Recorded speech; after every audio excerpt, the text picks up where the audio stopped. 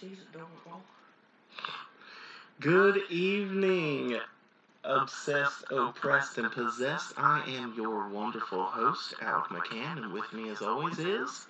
Julia McCann. Oh, look at that, she's using her name. How about that? Sorry it took so long to get this out. We recorded this once already. We went through a whole episode, and then when we played back the audio, it was nothing but choppiness and just awful. Oh no, I'm getting hit with a burp. Yeah. Yeah, you talk. Don't do it. No one wants to hear that nonsense. They all want to hear that nonsense, No. but it seems good. It seems good. That's what I get for having coffee before we do this. Yes. All right. So, before we get into the episode, I wanted to let you guys know that Olive Miller has reached over half of her goal of the fundraiser we started for the GoFundMe, Olive Miller Relief. Super creative name. But it did reach more than half its goal, and that money has gone to the family, minus the fees that GoFundMe has. But it's gone a long way, I think, to help them, and they're still requesting cards and care packages. So if you're interested, 1215 Lee Street, Charlottesville, Virginia, at the UVA. Okay, UVA. I don't know what UMC came from. United Marine Corps. Or United Methodist Church. Yeah, one of those. But it's send it to there, Virginia.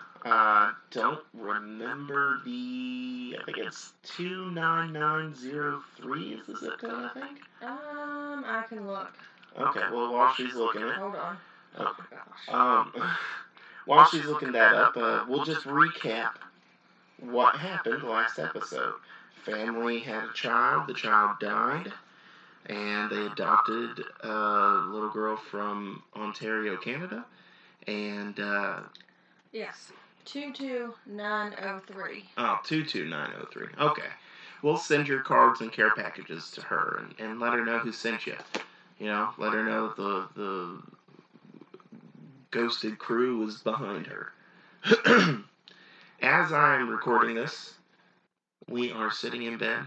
It is 9:15, and it is the right time to get into this story. Are you ready? Mm-hmm. So, like I said, the Goodins adopted a girl named Marcia after their child, Jerry Jr., died. And she had a bad life beforehand. She was the only child to be adopted out of that family because the family gave her up, except for the grandpa. Which, that doesn't even come into play. It's just that one-off note where she says he was mad and that's how she talks to him. That's it. I still want to know if he's alive.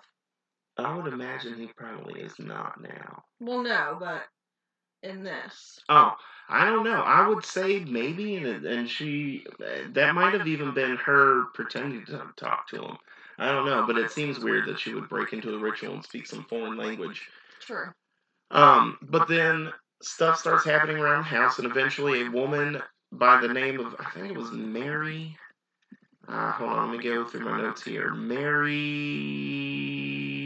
Pasquarella. This is the first time she comes into contact with the Warrens.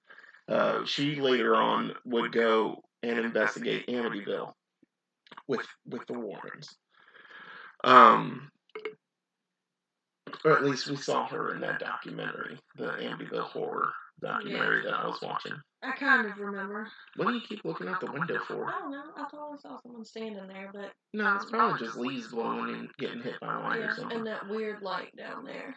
Oh, yeah. Well, that's a house light. Is it? Or a street light. It's one of those two. It's not anything to be scared, not like that floating light that was up in the sky because I was insane at 2 o'clock in the morning.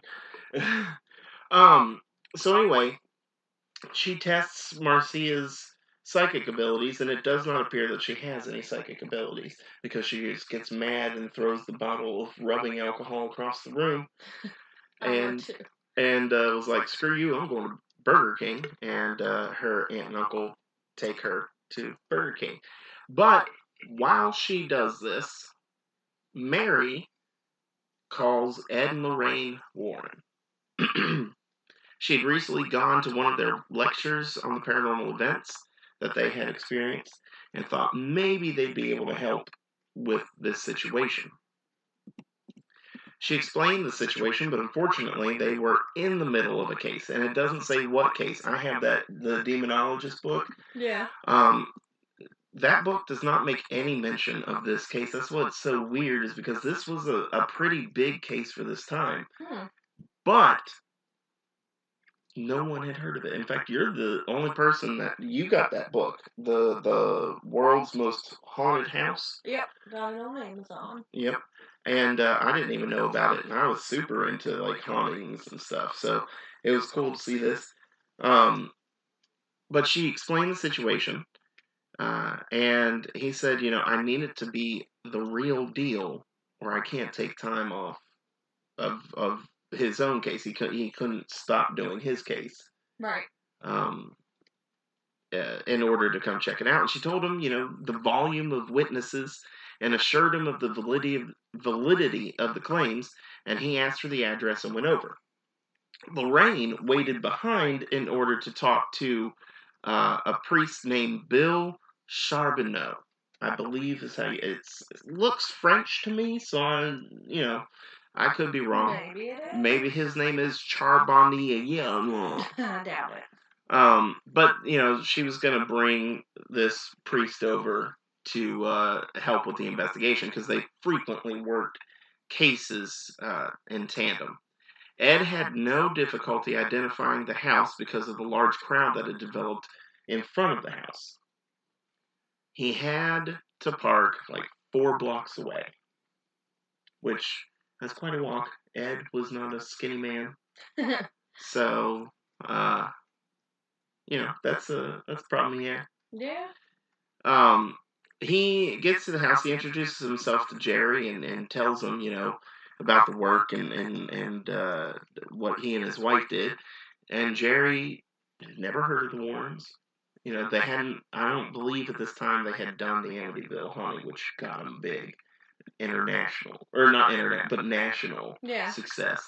But he figured if they knew what was going on, they should be given the opportunity to help. And the Hoffmans knew who the Warrens were, and that put Jerry at ease. The Hoffmans were like, yeah, we know about them. It's okay. And he was like, all right, well, come on in. I don't believe in ghosts or nothing, but something's come in not anyway. Cool. Ooh, man, that was bad. Did you hear that? I did. Yeah. Oh, I say way too much again. You do. You always do. I'm gonna try. Even in real life. You know what? You have beautiful eyebrows. How about that? Mm-hmm. Weird. You're weird. Ed began his investigation by interviewing the police and firemen that had shown up and witnessed the events. And after filling up his tape recorder, he returned home to go over the information with the others. So they weren't gonna. He was like, "I'm done. Boom. Let's go over this." Now, this guy named Paul Eno, he was 21. He was a seminary student, so he was almost a priest. But he was coming over to have a nice dinner with the Warrens. They became friends when the Warrens contacted Paul because of an article that he had written about the paranormal. Now, it's very strange. Not strange, but a certain type of priest takes on the paranormal. Normal priests, they don't really worry too much about it, whether ghosts are real or not. But exorcists, or people in training to be exorcists, usually have more knowledge of the paranormal than your normal run-of-the-mill, holier-than-thou priest. I wouldn't want that job. No. On his way to the Warrens, he had a flat tire, so he arrived at the same time that Ed did. And Lorraine came out and asked Paul if he was in a highly spiritual state.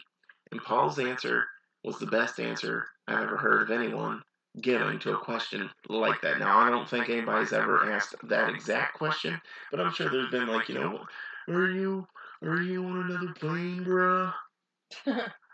And his answer was, I guess so. Why?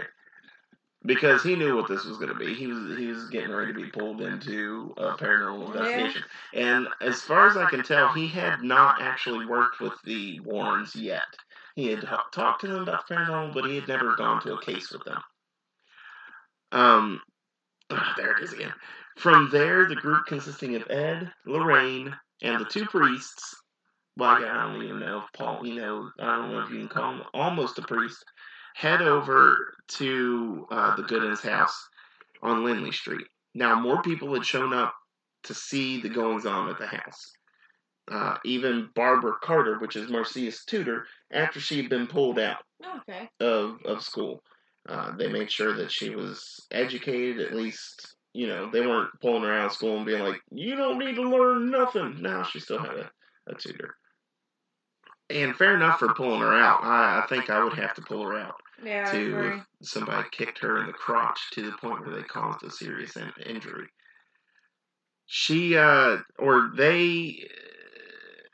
The house had become a spectacle, and it could be good, and it could be bad for the situation. Good that potentially you have so many witnesses, and bad because, maybe nothing happens. And that would cause the Goodins to become the town joke. Which, no matter how you looked at it, whether it was real or not, they became the town joke eventually. Of course. Which is just That's bad. how small towns are. Yeah. Well, I don't even know if Bridgeport is a small town. Probably. Or Door. Probably in that time it was. Maybe. I don't know much about this area. After introductions are made, Jerry went to the cassette to get the cassette of his that had the banging noises on it. And Laura was, she was now home from the hospital. If you remember from the last episode, she had that TV fall on her foot. Yes. And it was bleeding pretty bad. And the Goodins, Marcia and Jerry, were just like, oh, we'll wrap it up, it'll be all right. And then the EMT said, oh, is he pushing out? He's trying. He's trying? Ew. Yeah. And the EMTs or paramedics or whoever came to the house were like, no, we're taking you to the hospital. That's bad injury. So she gets back to the house and she grabs Paul's arm and says, have you seen anything like this?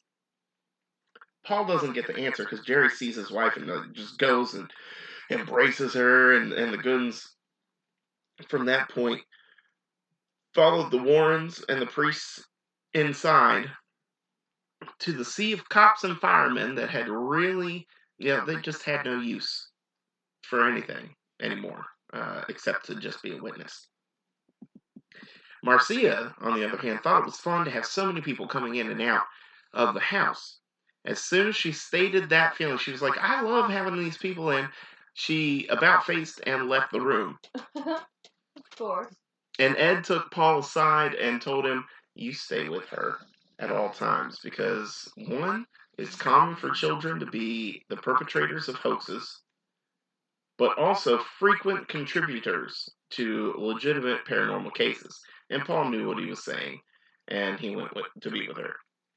He located her, he found her in the basement with a bunch of other cops trying to coax her into admitting that she had been behind all the activity that had been witnessed. Somehow. Yep, this little girl was able to lift a 300-pound fridge. Yep. And, Paul knew that he had to do something, so he introduced himself to the group and led her back upstairs. In the master bedroom, a large crucifix slowly floated down and rested on the floor right in front of Edmund's eyes. Now, if you remember, Edmund is Jerry's brother. Yes. It's not Ed Warren. Anytime I refer to Jerry's brother, it'll be Edmund. Okay. And Jerry has another brother that comes up into the story, not as a focal point or even adding something to the story. It's just that Jerry had more than one brother. So it just gives you a little bit more idea of how large the family is and whatnot. Officer Coco turned to Ed Warren and asked what was happening in the house, and Ed was asked to call the superintendent of the police and explain what was happening. And when he did, Joseph Walsh just laughed and said for the police to clear everything up and get out of there. Now, he used a foul word I will not use, but it's a place where the devil lives. The kitchen and living room were buzzing with human activity, and Marcia sat in a recliner, enjoying the company she had so often been denied by her parents up to this point. Now, you know it's a sad day when a little girl is excited that firemen and police are just hanging around her house because something's trying to kill you. Right.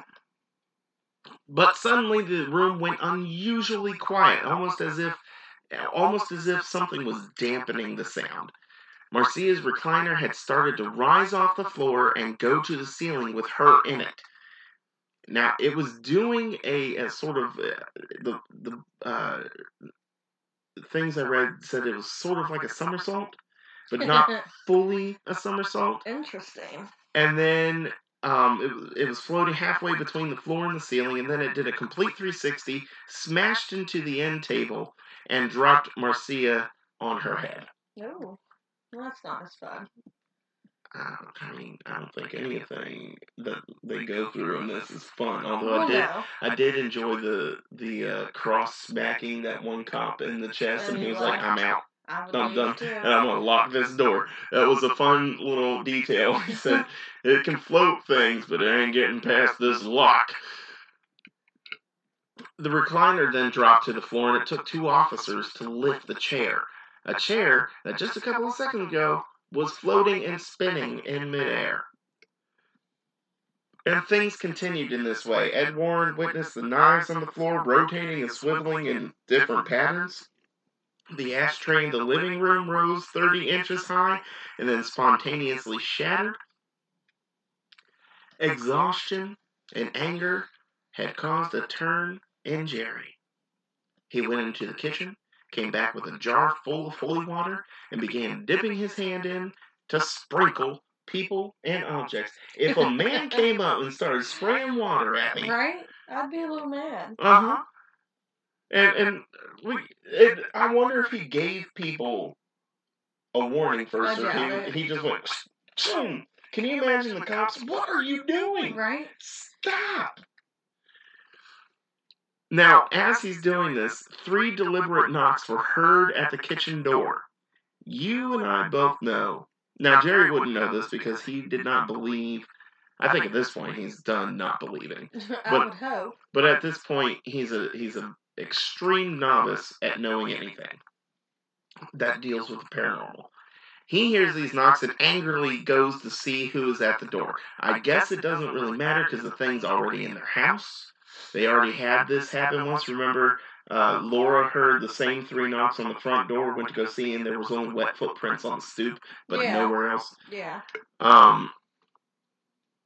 So, meanwhile, he's doing that, and the tulip lamps in the living room began to rattle, and Janet came to tell the group that the rosary in Marcia's room was flapping against the wall. So clearly, him putting holy water all over the house was messing with something.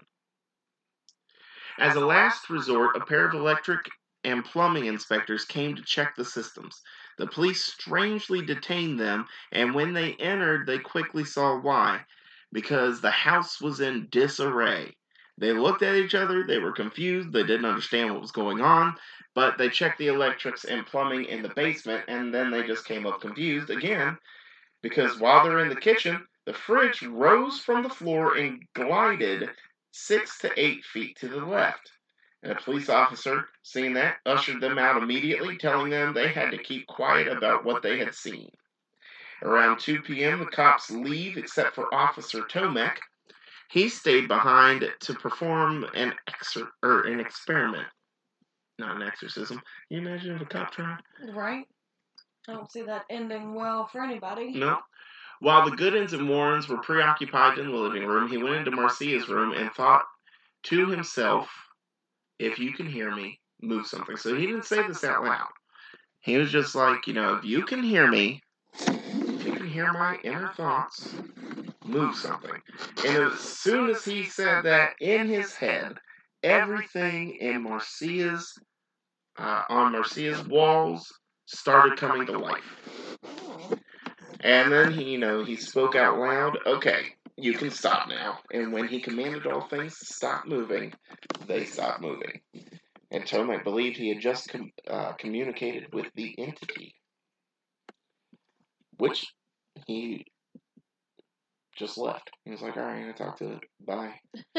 And he didn't talk about the events that happened in this particular spot for like 40 years.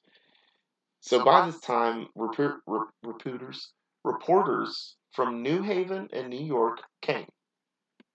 And the crowd outside the house grew to be about like 2,000 people. Which, that's a whole lot of that's people. That's a whole lot of people. More police showed up with dogs for crowd control, all the while refusing to answer questions coming from the crowd.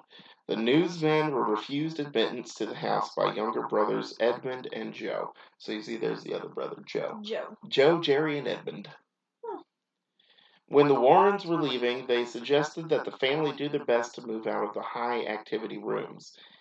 It was all that he could suggest because the spirit was probably attached to them and would follow them wherever they went. So he couldn't, say, "Hey, go to your neighbor's house," or "go here or there," because it wouldn't have mattered. Right. And we see that in, the Conjuring movie. He explains that wherever you go, it's going to follow you. It's attached to you. Paranormal Activity had the same thing. She said, "I want to leave," and he was like, "It's not going to matter." Yeah. So, there is a obviously Paranormal Activity is not based on true events, but that is a common thing where things get attached to you. It's part of the... Which is still a scary thought. Yeah. At some point, a few of the press are allowed entrance, and they noticed that Marcia had a Russian Orthodox prayer book that Paul Eno had given to her. He had gotten that book from an Orthodox priest in Canada, which is interesting because she came from Canada. Not because they're connected, they're not connected. But it is cool. Yeah. Like one of those cool synchronicity type things. And that Orthodox priest had also been a monk in the Middle East, which is cool. But the press saw this book and started spreading the rumor that she was into the occult. It's a prayer book. That's ridiculous. If you see pictures of it, it does look a bit creepy. Does it? Yeah, but it's not like when it's a prayer book, it's a prayer book. They just saw something and said, "Ooh, that looks ominous," and said it must be the occult. Jerry reported that the talking cat only started talking after an operation that it had been through. One night it was in the basement when it kicked the door and yelled, "Let me out, you dirty Frenchman, you dirty Greek!" That would make me get a cat. That would make you get a cat? Yes. If it came out and called you a dirty Frenchman? And kicked my door. Yes. I used to have a cat named Salem that would, if I had my door, because it didn't shut all the way, it was like your door at the old house. Oh, yeah. The old bedroom door. If he wanted in, he'd bust in like that. Like he owned the room. And I guess cats do. Let's be honest, you move a cat in, it becomes its house. Yeah, cats are buttholes. They are. But remember, this cat's also been saying things like help and things like that. The Warrens and the priests were down in the basement talking to Marcia when about her cat when the lights went out. And Marcia opened the freezer so that there would be lights and then went to the light switch to turn it on, but it would not turn on. And then she went to the plastic sheet that covered a saw and looked under it, but saw nothing and returned to the freezer. And then all of a sudden, 6 shower rods shot out at one priest. Bill was his name. Bill Nye, the Science Guy. I think I did that joke last time. 6 shower rods? Yeah, I'm not sure. I feel like, just like shower rods, like curtains. Why do they have so many? I don't know. I don't know. I can't call him and ask. Weird. Oh, man. Oh, no. There's a gun. Shoot. Alright. If he had not leaned out of the way, he would have been hit with them. She told the priest about the way people treated her at school and used a slower, softer. Here comes a child. Oh, and there's a bark. What's up, buddy? I get mom's hug. Oh. Okay.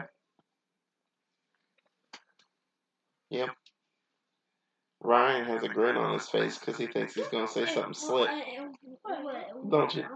You like her blanket? Yeah. Here you guys go. Our family life.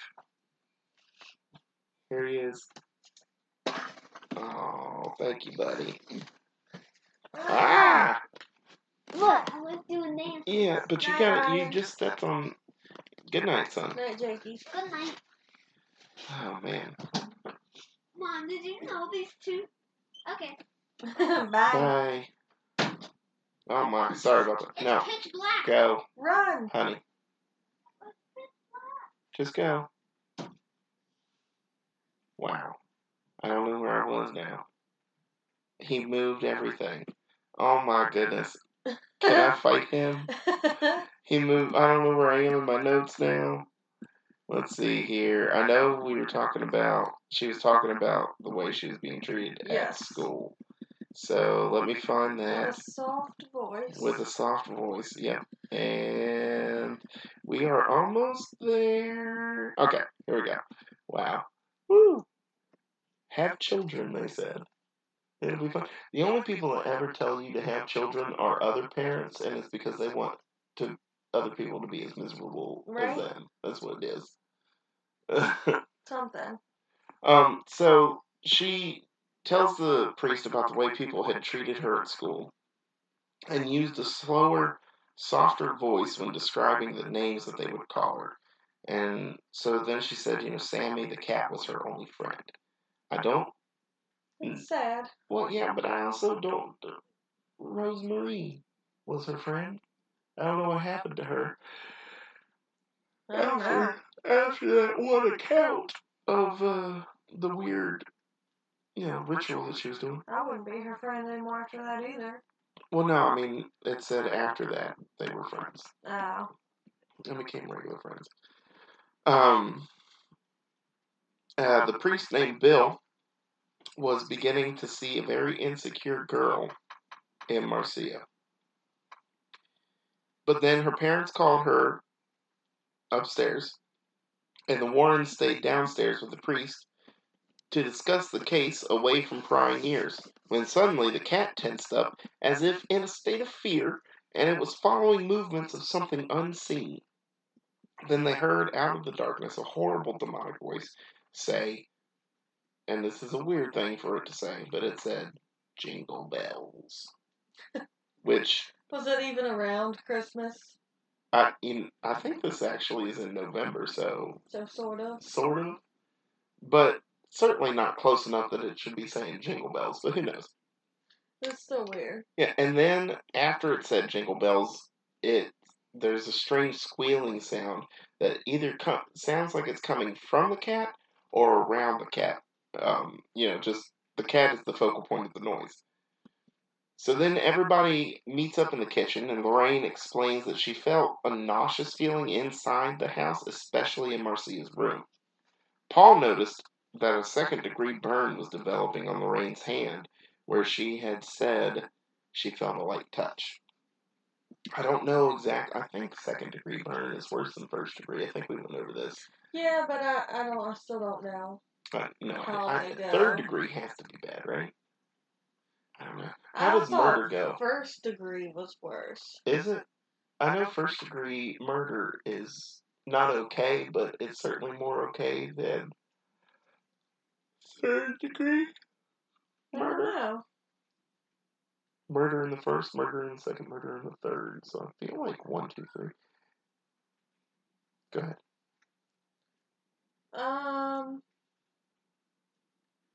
First degree burns are the mildest forms of skin injury that do not require medical attention. So third degree is worse. Alright, so second degree is in the middle. Yeah. Then. Okay. Well, then she has, which explains why she had blisters shortly after this happened. Ed and Lorraine Ed told Lorraine, no, there's nobody there. It's just opening No, because I of the thought I wind. heard a child yell, "Mom." Well, you probably did, but they didn't come back here, so it's not important. Well, because it's pitch black, they're probably scared to come back here. Well, that's fine. What? But they don't need to come back here right now. They're in bed. They're supposed to be in bed. Don't look at me like that. They're supposed to be in bed.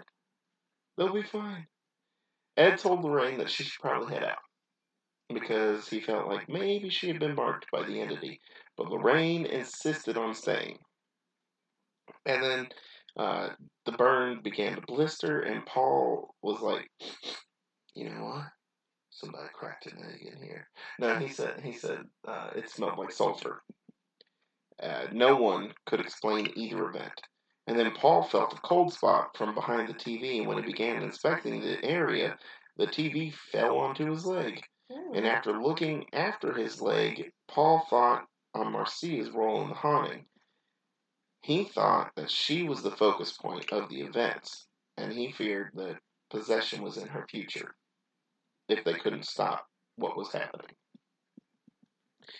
And then November 25th, 1974, so it was November. November 25th, because that was the 24th. 25th, 1974, officers are now being accused of a cover-up when they say there is nothing to see. This is mainly due to the reports of chairs moving around and being witnessed by the crowd. So 2 a.m., Ed, Lorraine, Paul, and Bill promised to return and went back to the Warrens' house to rest up before returning later that morning. Priest Bill went to the couch to sleep. Ed went to bed, but Paul and Lorraine decided to chat in the kitchen over some tea. And they were discussing the case and the absurd hope that the events, well, they would just quit overnight. You know, poof. Oh, wouldn't it be wonderful if we went over there and nothing was happening anymore? Yes. But that's when they felt a presence in the kitchen with them, and they knew that someone was surrounding them with the intense feeling of evil. So, the entity, while being at the Goodens, was also able to follow them back to their house, and they were only there for one day. Oh. Yeah. Huh? What? Nothing? You opened your mouth, I thought you were about to talk. No. So, Lorraine and Paul held hands. Scandalous. And started praying. Even more scandalous. Oh, man. Whatever had been there left in a hurry, and they finally went to bed. I'd go to bed too. Like, all right, we just prayed the evil away. Well, let's go to bed. Hey, if it's that easy, why don't they do that in her house, man? If only. By Monday morning, the news had spread nationally. The police started setting up barricades and making sure the large crowd outside remained outside. Bill had to say Mass that morning, and before he could leave, the phone rang. He answered it and found himself talking to Laura, who was calling him to tell him about the destruction that had worsened since this morning. So it got worse. He's gonna be over there being like, I'm gonna do some Mass for this church, and I'll be over when I can. And then she was like, no, you don't understand. You come now. You come now. Both Bill and Ed believed that a form of exorcism was needed for the house. Monsignor John J. Toomey said that the church, I know, right? Said that the church didn't believe anything supernatural was happening at the house. Yeah, because these things,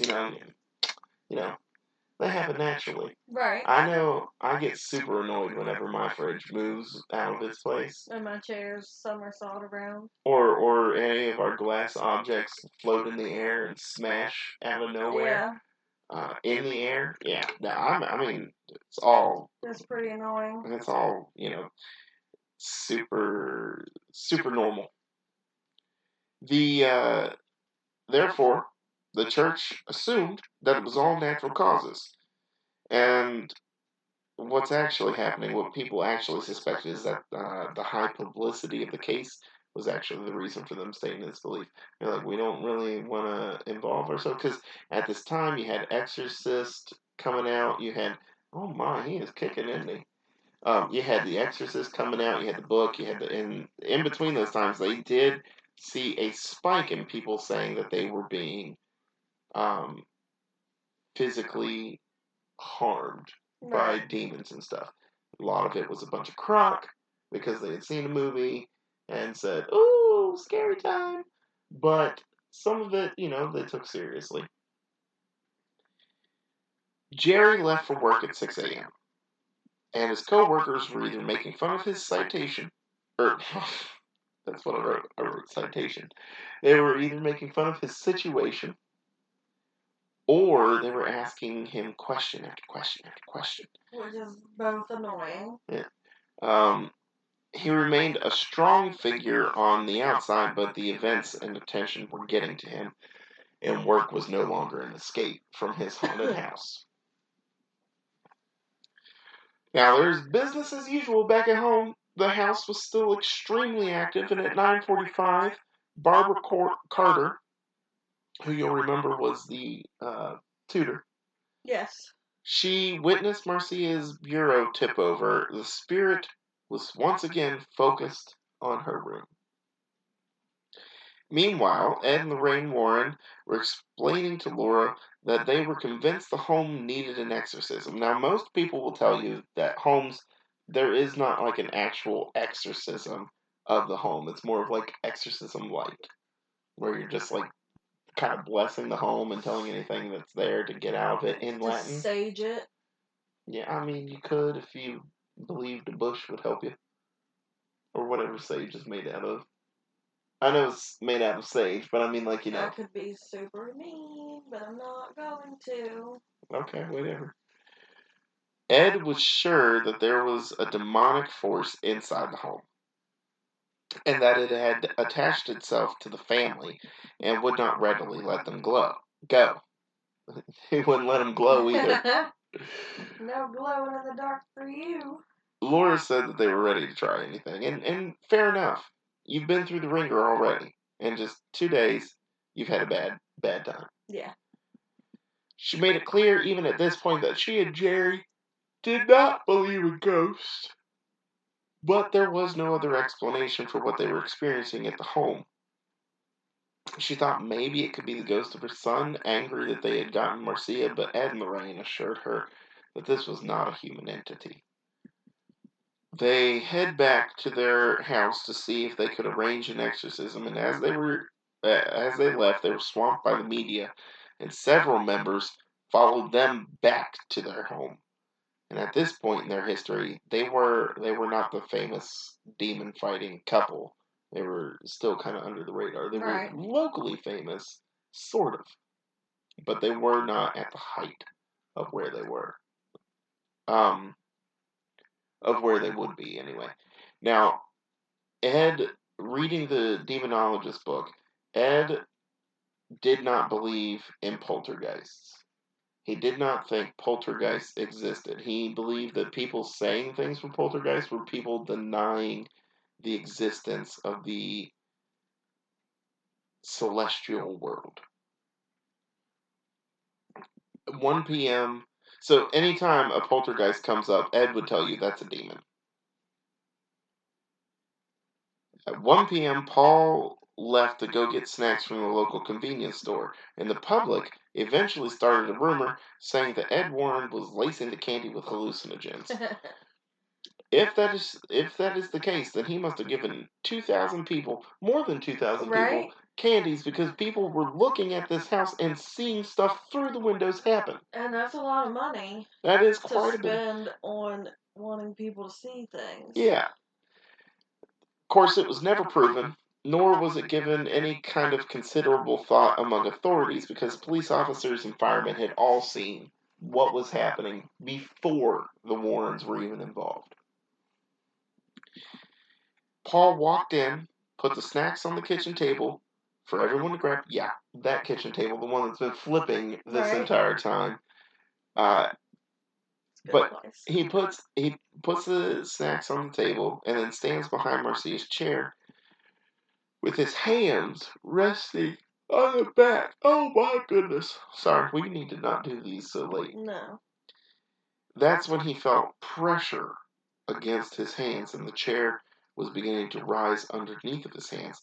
And he pushed the chair back to the floor, and that's when he felt the pressure release. Like, it was like, alright, fine, you don't want me to move the chair, I won't move the chair, jerk.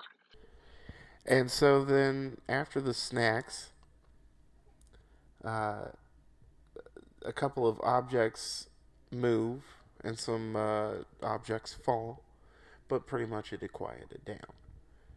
Crowd members are still able to break through the barriers that the police put up, and would often bang on the windows and doors to yell at the Goodins to come out. And Laura called Jerry for him to come home, and Jerry left work at 1:30, leaving no one for his co-workers to harass.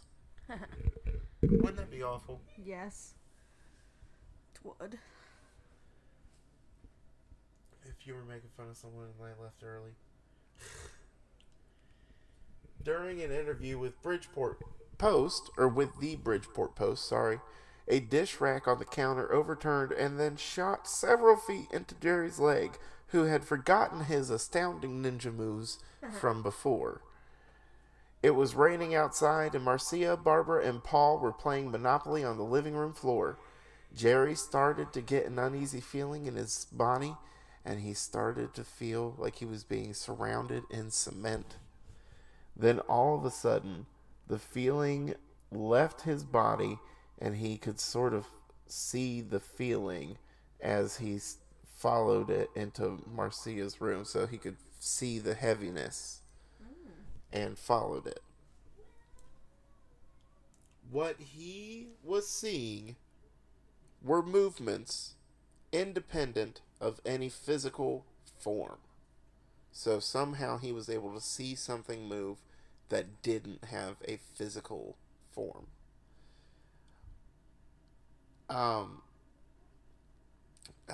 He moved around room from room, and then went into the kitchen, where the heaviness settled on him again. The light above his head started to flicker, and any Supernatural fan knows that's when you break out the salt and the iron, and you surround yourself in a circle with your favorite book, and hope that wind doesn't make an appearance, because salt will get blown away by the wind. So he was moving room to room, and then it moved on to him again, and his attention turned towards the Last Supper picture that was hanging above on his kitchen.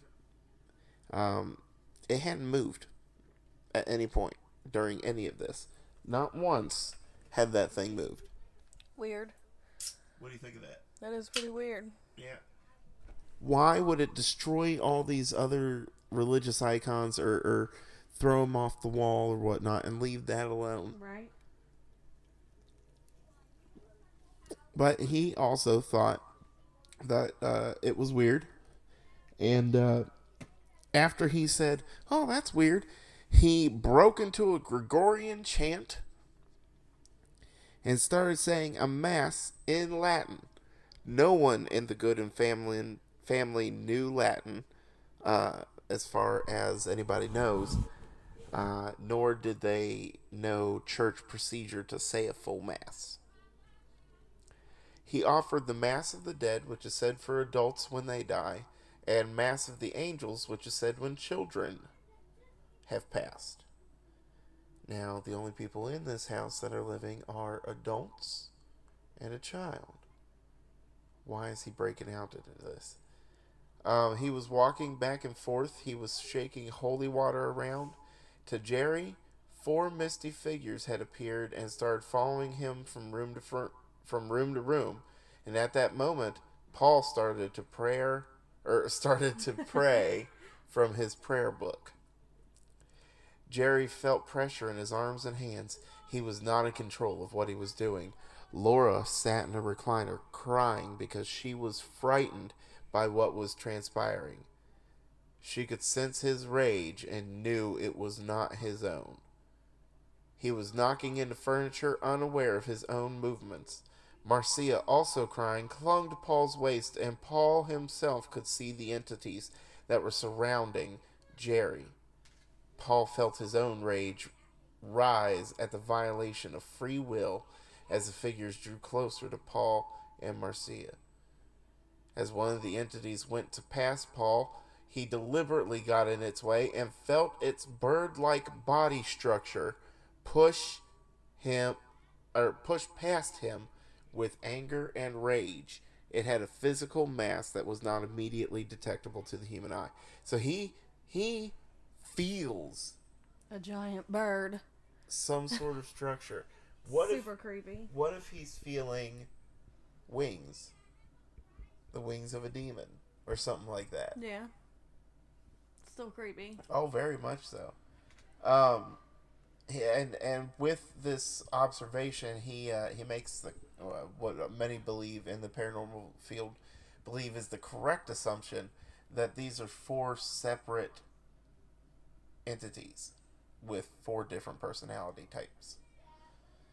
The entities having physical attributes did not fit with the originally thought poltergeist, but nor did it fit with any known demonic entity Paul knew of. Once this entity successfully got past Paul, it snatched up Marcia, said, "Come here, child," and threw her across the room into a wall, terrifying her and everyone that witnessed the event. And the entities formed one massive black cloud, and Paul was like, "All right, everybody get out. It's time to leave the house. We have to get out." How fun. When a priest is like, "Okay, nope, we're out. Come on, get out, get out. Come on, out the pool. Let's get out, come on." I don't think that would be very fun. Oh, probably not. Inside, the furniture was being thrown and falling. Outside, it was beginning to get cold and dark. Paul told the Goodins to stay outside while he called Ed and Lorraine. A battle was about to begin. As Paul walked by, a dog jumped out of the shadows, growling aggressively, and then as Paul drew nearer, the dog cowered. He was afraid of something near Paul. He went to a neighbor's house to call Ed, and while inside, there came 3 knocks at the door. The child at home went to go answer it, and when he did, he said no one was at the door. Now, Paul, knowing that to be wrong, said, "You want to bet, kid?" So he was like, "Oh yeah, you think you're big and bad? Ooh, ain't nobody there." Guess what? Chicken butt. Guess how? Brown cow. Alright, maybe he wasn't that flippant, but I doubt it. Ed told Paul that they, plus Priest Bill, were planning on returning to the home shortly. They arrived at the house at 9:15, and Ed suggested that they all return inside, including Ted Holsworth, who, if you remember, was that trucker dude. Yes. Woohoo! Jerry and Laura asked Bill to bless the house again, and Bill started the ritual. Bill and the Warrens went room to room and then went down into the basement, and once in there, went to the southwest and started blessing the area. The cat even came to nuzzle up the priest's leg, making him trip just a little bit. The walls of the basement were plastered and blackened, but the priest thought he saw a dark shadow that seemed out of place. He first passed over it because the lights were dim, but on second look realized that there was something in the corner. The shadow turned into an irregular form. It was elongated on the bottom and looked as if it was only in 2D. He moved closer and asked the Warrens if they could see it, to which they replied yes. Ed said he could see a face from where he was, and now they were more certain than ever that the entity was demonic because they could all see horns on top of the figure. Dun dun dun! Now outside, the crowd was swelling to huge numbers, and it took 4 squad cars and 8 police officers for crowd control, which is a lot on a little street like Lindley. 2 news reporters showed up in order to try and document the events for the news program. They were allowed in the house because Laura had listened to the station frequently, and the Warrens had been interviewed by these guys. One of their names is Bob. They stayed in the house until close to midnight, and then after a few odd occurrences involving moving and falling things, the reporters were packing up their recorders and everything they needed to have packed up to leave. You know, they were like, okay, here we go. We're leaving. And that is when they heard tapping coming from somewhere, and it sounded like it was like two sticks knocking together. Jerry declared, I feel it again, it's coming through the doorway, and then the plastic flowers started moving around in the vase again. And this seemed to signal that something was things were about to get rough. Marcia was half asleep in her recliner when an unidentified noise occurred, and her recliner swiftly reclined and then returned to the upright position, you know, all without waking Marcia up. Like, you know, she didn't come out of her daze or anything. She was still just half asleep. To one of the reporters, who was already frightened, he was like, I don't want to play this game. Can I go home? Don't call me Satan. He was a little. It odded him out. You know, he was like, you're way too calm for what's just happened. Jerry began looking around the room, hoping to see something he could point out. You know, just point his raid. But seeing he decided to speak to the room when he said, we've been good to you. We've given you a home. Now leave us alone. You're a spoiled child. You know, because every demon's going to respond well to a mere human. Right. Now Marcia then got on her knees and started praying out a little prayer from a book. Jerry told her to stop and go to bed. She stopped, got up, went 5 feet from where Lorraine was sitting, and then she took off backwards at an alarming speed and hit her arm off the fridge before smashing against the wall and falling to the floor, where she stayed in a squatting position. The collision was so hard it was heard, if not felt, throughout the house. Jerry and other adults came to comfort Marcia, who was bawling on the floor, and that's when one of the reporters, Bob, thought he heard the nearby cat ask for help. After this, it was impossible for the household to settle back down. Aside from a bump on the head, the child was uninjured. Then, intense cold spots were felt in the house. Marcia's recliner went backwards and then slammed into a table behind it, and soon an incident would happen that would get Marcia to ask to go somewhere else. Coats that were on a stroller floated in front of Marcia, and when she screamed, they fell to the floor. And she asked her dad, please, can we leave? Bob went outside to regroup, and when he came back into the living room, he noticed that all the holy pictures on Marcia's small desk were face down.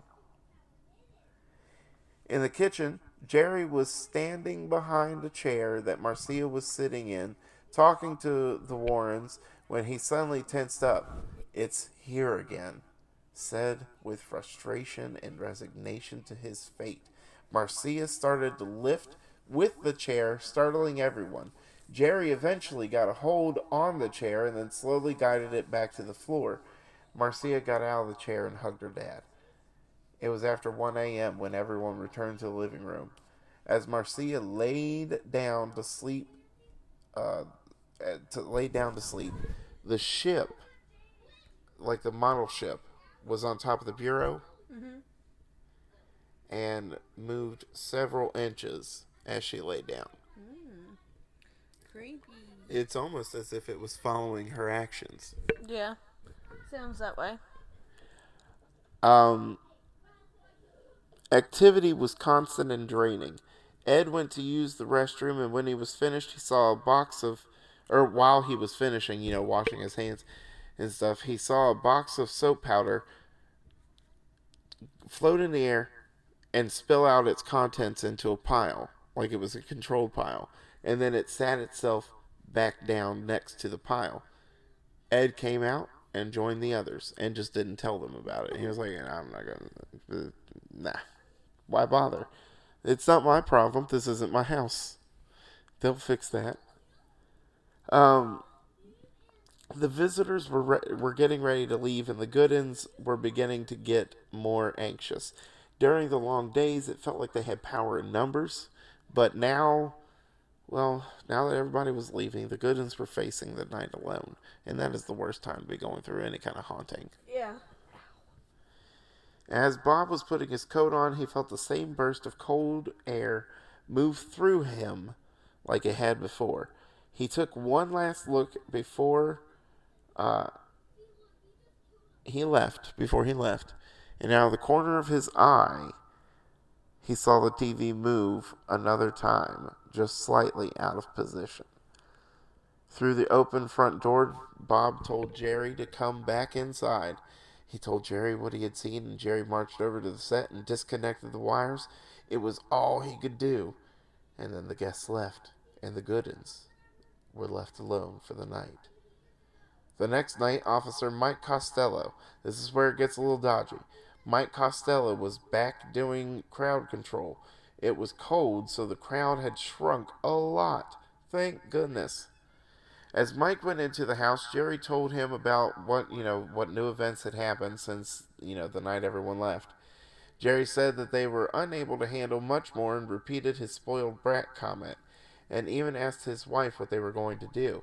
The officer noticed the bottle of rubbing alcohol from Marcia's psychic powers throw, and Laura became embarrassed and made up a story about the bottle. She said, it spilled like a week ago, yada, yada, yada. Yeah. And the officer was like, well, then why didn't it dry up? And no, your daughter threw it a couple of days ago. Marcia did something that would really ruin any kind of hope of getting any kind of, help. Most children do. She admitted to causing almost all of the events. When asked why she had done it, she said she wanted to see if the demon would do anything. So I don't know if it was like, I don't know what her plan was. But she also said Lorraine had run her hand under some hot water to get the blisters on her hands, which, no, you would scream. Yeah, and it would have been the whole hand. Yeah.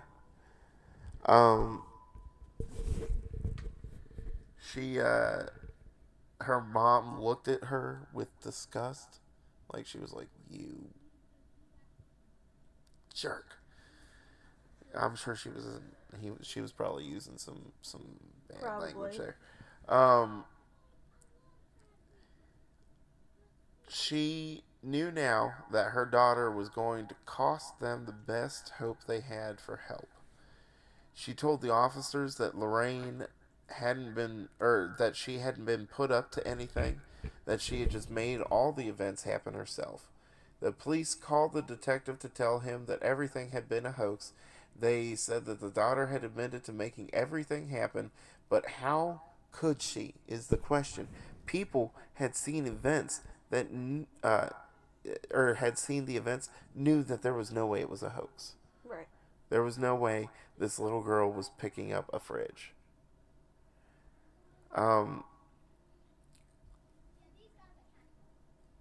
At least not all the events. Some of the events appeared to be, caused by her. One of the officers did see her kick a TV over with her foot. Oh. But Sneaky. there were times where she was not in the room with the TV and it fell over. And again, fridge. How did she lift herself in the air? These kind of things, they don't fit. Right. Unless she had some weird pulley systems inside the house no one saw. However, another thing is, how could she fake her father knowing a different language? How had she made the priest see figures and be pushed? The police believed that the Warrens had been part of the plan from the beginning. Every time something happened, they came sweeping in like the Avengers, and real-life Ghostbusters. They believed the Warrens were trying to build a reputation and financial gain. Now, there would be no payout because of the confession. They're like, we got him. However, the Warrens already had an established reputation that they were fine with. You know, they weren't looking to get nationally famous. They were just looking to, you know, hunt some ghosts. And it just turned into a big thing. But, you know,